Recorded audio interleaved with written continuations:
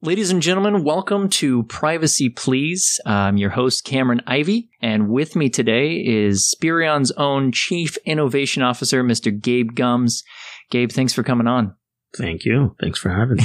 Oh, wait a second. Thanks for... am I a co-host? Sure. Yeah, you are a co-host. Right, but thanks for having me on anyway. Yeah, this is our first episode of Privacy Please. Gabe Gums is the Chief Innovation Officer for Spirion. You know, this podcast is about the convergence of cybersecurity and privacy and all the things. Indeed. So, Gabe, what's the one thing you do to protect your own privacy? I do a lot of things, or several things. I think some of those things more than others. I think the one thing I do that is really not terribly difficult and lots of other people can do it as well is protect their browsing habits. The internet is a place that is by design one where we can learn a lot about people that visit our websites, and that can be a good thing. It certainly can be useful when that information is used to provide value back to the consumer. I certainly can say that there's been a couple of times, maybe more than a couple of times, where I have had what I knew were targeted ads, and I read it and I was like, actually, I am interested in that thing. Yeah. But then you also get a lot of organizations who it's unfortunately hard to know who to trust with your information, and so to that end, I use a secure browser, a secure private browser, keep it in private browsing mode, Firefox in particular. Okay. And a number of privacy protecting plugins. So, one of them is HTTPS Everywhere from the folks at EFF.org, Electronic Frontier Foundation. Great org. Throw them a couple fuzzoolies. I swear I'm not in the payroll. What that one does is it enforces the use of a secure connection to any site that you attempt to visit. So if you go to http://google.com, it'll redirect you automatically to the secure version HTTPS. So that's always a good one. I use Privacy Badger, which is another great privacy protecting plugin. That one, it learns what to block. Especially, there's a bunch of invisible trackers out there. I don't want to get too technical and talk about invisible trackers and super cookies, but suffice to say that, those things exist. And Ghostery, it's another one. It blocks ads, stops trackers, and it definitely, you can see an improvement in the speed of which, using those sites. Yeah.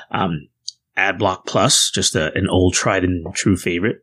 And I know there's some folks who are not a big fan of AdBlock Plus because I guess they have a little bit of a paid model too, where some organizations can still get some access to some of your data, which is why I layer all of these different tools anyway. uBlock Origin's another favorite of mine, so I'm a big fan of that one also. And then finally, Disconnect. That's Disconnect. Yeah, that's a big one for me too. So, absolute number one thing I do, I am 100% always in privacy private. And it's not because I'm necessarily doing anything at all other than wanting to protect my information and from folks who otherwise I don't know always have my best interest in mind. So, great points. Now, to get a little bit more personal, what exactly do you do at Spirion, being the Chief Innovation Officer? So you opened up with talking about that convergence of cybersecurity and privacy. And so I've been in cybersecurity for 20 years, maybe 19. Long time. It's been a while. Yeah. It's been a while. And it's certainly enough. Right? Walk out here one day, that's it. I've had enough. I've had enough. And so I spent most of that time as a practitioner in the cybersecurity side of this, and arguably privacy was always an element to it, although we didn't talk about it in that sense, right? We talked about protecting data and protecting companies' data. And the truth is, the data that we were protecting, although a lot of that belonged to those organizations, there's a lot of other people's data in there, your data. I worked for a pharmaceutical organization for a while, and there's a lot of PHI data of both employees as well as non-employees.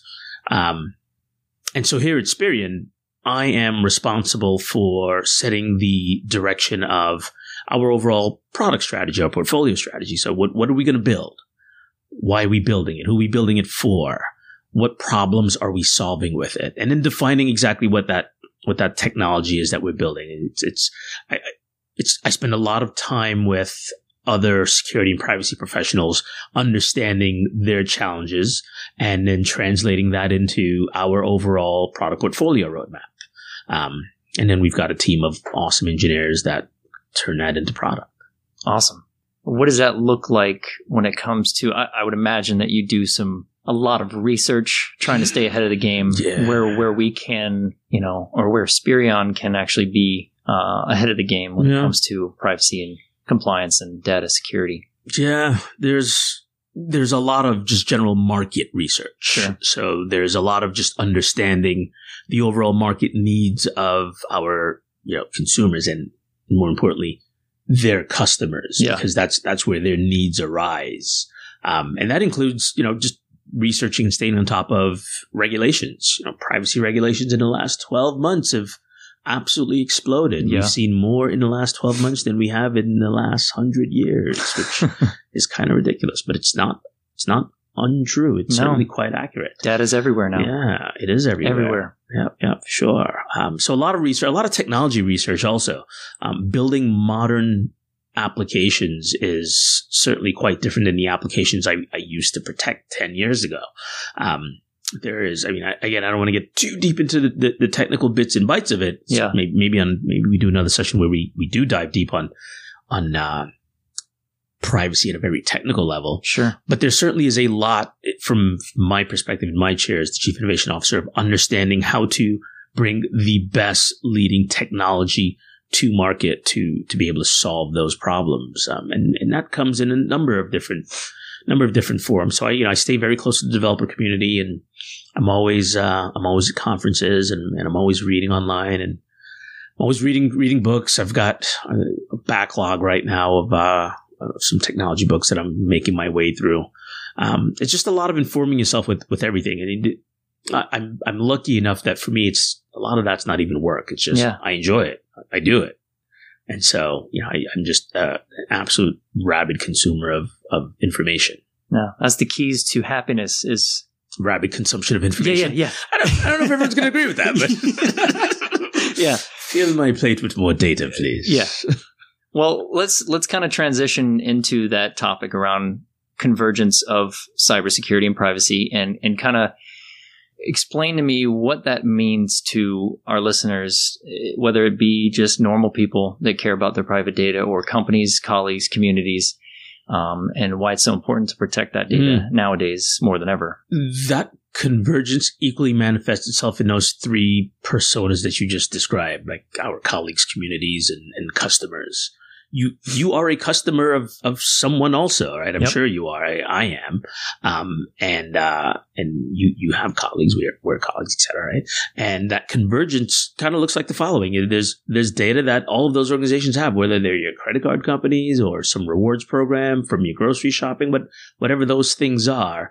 Again, those organizations that need to protect that information, it's your information they're protecting. It's my information that they're protecting. It's your mother's, your wives, your brothers. It's everyone's information. This isn't just I'm protecting Megacorp's data or Acme Inc.'s intellectual property around their new jet propelled roller skates so you can catch more road runners, right? Like this. Yeah, right. Yeah, no. The most organizations today literally run on data. That's not even just some buzzwords. Like that's what it is, and they monetize that data, and even just down to the mom and pop level. You see a lot of companies, coffee shops. They've got point of sale systems that are, they're all easily hacked into. Well, forget that part of it. Let's just get to the data side of it. But there might be some of that too. You're not wrong. But just on the data side of it, right? Like I don't want to either pick and or promote any particular company, but you've been to a point of sale system recently at any small company. Sure. Again, I'll take a coffee shop. A lot of them have these very high tech looking point of sale systems, and they can take You can take your credit card. You can use Apple Pay. You can do all those things. Yep. One of the other benefits to those vendors is they provide a lot of analytic data to that coffee shop. They can tell you, when your busy hours are and when you're making. They take all that data and they can provide you with a lot of analytical information. Yep. So even all the way down to the mom and pop level, data is driving their business to some degree. It is informing them as to how they can better run their businesses and make more money. And so it is pervasive in that sense. That's a great point. I didn't even think about it at that level. The fact that it's... I think like most things, you exist in the world around you and you pass by some things all the time and you just don't even think about the effect it has on your world. But yeah, every time you swipe that credit card at one of those little white terminals, that company shares that data with other companies that have their product and they tell them things about, buying habits and best times to buy, and even where, within a 10-mile radius, there's more activity going on than others, which can lead to a lot of other great information too. Sure. Right? It's like, you totally want to set up your coffee shop over here. Yeah. Like rent that space, not the 1-2 blocks that way, because there's a lot of people that buy coffee over there. Right. Or it's saturated and maybe no one's buying coffee over here because there's no coffee. And so you should set up. At every level, data is being analyzed and used to profit. I mean, datanomics is a thing. Yeah, I mean, we can kind of jump on an older topic that everybody knows about, which is the Facebook incident with Cambridge Analytica. Yeah. Monetizing data for all kinds of reasons. Yeah. Sure. I mean, well, is that kind of in the same sense compared to something like when you get a new Apple phone or you're signing up for something like Facebook, there's always that warning or privacy, like read the terms and conditions. Who reads that? Usually nobody. Probably like no one other than like maybe privacy lawyers. Yeah. Scott Giordano reads that. Yeah, Scott definitely reads that. Shout out to Scott. Shout out to Scott Giordano. Yeah. How important is that to read? Yeah. Well, I mean, obviously it's been looked over, and that's one of the reasons why people Let me put it this way. It's fairly important to read and understand, but most of us won't. Sure. It's probably better to think about what the worst implications of giving that person information about you may be, and whether or not what you're getting in return is worth it. Yeah. Right. So here's a great example again in my life, another privacy measure. So there's an ice cream shop in town that I like to visit. Not gonna lie, like me a little ice cream sometimes. And is this from your hometown or from? No, right here, in town. Okay, in St. Pete. All right, yeah, right here in St. Pete. And they used to have just a typical like reward program. They had like a little card. You buy 5 ice creams, you punch it, and you get like the 6th one free. Or 4 and you get 5, whatever it was. Totally worth it. Absolutely worth it. Yeah. He just gives me a card. Is life. To me, sorbet is life. But I mean, I like their ice cream. But I'm a sorbet man. But that's not the point, though. Okay. The point is, right, they switched a few months ago to the same royalty program that their point of sale uses. Sure, so now this point of sale product has this derivative product that keeps track of all of their loyalty program stuff. And so I had to download an app. So last time I was there, it was like, yeah, I don't do that anymore. You just go in the app store and download this app and you can use it. I'm like, and I'm no longer going to participate in your loyalty. Yeah, that changes the game. It did change the game. Like I don't need or want that one free ice cream for every 5th one. That exchange is not worth it. Yeah. The data you are now collecting on me is not worth a scoop of ice cream. Sorry. Well, let's. That's the way you should think about every time you read or don't read one of those privacy warnings. Just think about forget the details of it. Let's just assume it's all bad. Yeah, I know that's a really nihilistic view, but let's just assume it is. Firstborn, all worldly goods, whatever. Is the thing you're getting in return worth it? To some people, it is. Yeah. To some people, they don't care. Some people simply don't care. Others don't think about it. So on that same topic, what does that mean? That means when you download something like an app or something that you're actually putting your personal information into, more than likely there's a reason why there is an actual app there. Yeah. Please read this terms and conditions and accept, because more likely that's because they're sharing your data, they're selling your data. I mean, is that true? At a minimum, they're protecting themselves, if nothing else. Exactly. So they may not be doing any of those things, but at a minimum, they may be protecting themselves. So would you say most companies only care about the company, but not necessarily the employees of the company or the customers? I know that's a hard topic to jump into. Well, it's a big, broad one. I'm not going to say most companies. I will say this. For-profit organizations, they do have a duty to make a profit, to generate revenue. That is the thing that use they analytics. Yeah. And so that's not a bad thing. I don't begrudge capitalism in that sense. Late stage capitalism, maybe, but certainly. Right. But most companies, I don't think it's most. But I think there are a number of them that also don't think about it. And so, they're thinking about the benefits to them. Like this ice cream shop's a really good example of that. Like the person who runs it, I would say is a pretty darn good individual. Like it's a good person, totally a good person. Yeah. Like I would trust this person. Good intentions, yeah. Absolutely, totally trust this person. He's, nice standing in the community. Other people I know trust him. Like, yeah. Who doesn't trust someone that sells ice cream? Well, let's be honest. Unless it's in the truck. Right. Don't trust. That's a different story. That's different. Not the truck ice cream. Duly noted. Stay away, kids. Yeah. All right. That's only free ice cream in a truck. Anyway, so he runs a business.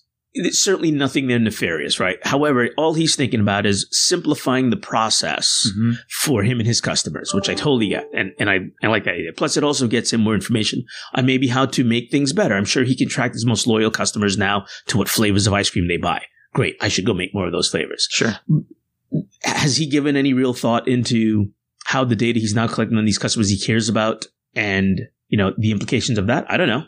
I've never had that conversation with him. Maybe I should.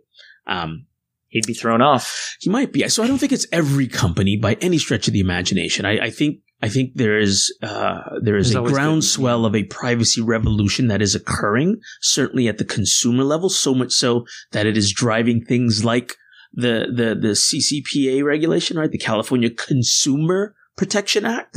I think that groundswell is there. And so these organizations are now being voluntold to care about it. Sure. Because I don't think they all got up, every company got out of bed and thought to themselves, I will be evil today versus I will not be evil today. Right. But that doesn't mean that, the best intentions don't sometimes go astray. That's a good point.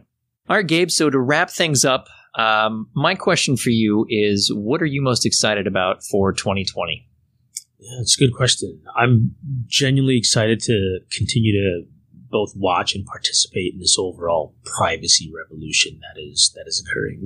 The one, again, that's happening on the ground floor now, the one where people, everyday people, not just folks like myself, are participating in protecting their privacy and having a voice about how their data is used, and actively championing causes like CCPA and so forth. I'm genuinely excited to see how the rest of this plays out. As these regulations go into play, it means that everyday people are going to have the opportunity to question organizations about how their information is being used, shared, protected. Now, everyone's not going to care still. That's a fact. But I'm excited to watch that door open and people start walking through it. Citizen security arrest. Ooh. That's what I'm talking about. Citizen. Patent pending. Wow. There we go. Wow.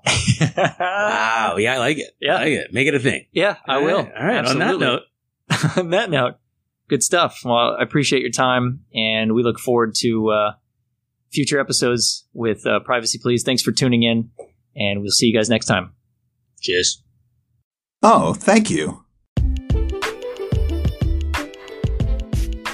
Thanks again for tuning in to Privacy Please. This podcast is brought to you by Spirion, protecting what matters most. Join us next week and every week as we delve into the intriguing world of security and privacy. You can email us at privacyplease@spirion.com and hit us up on our Twitter at privacyplspod. If you want to read more into these topics, check out our blogs on spirion.com. Again, I'm Cameron Ivy, an all-around decent guy.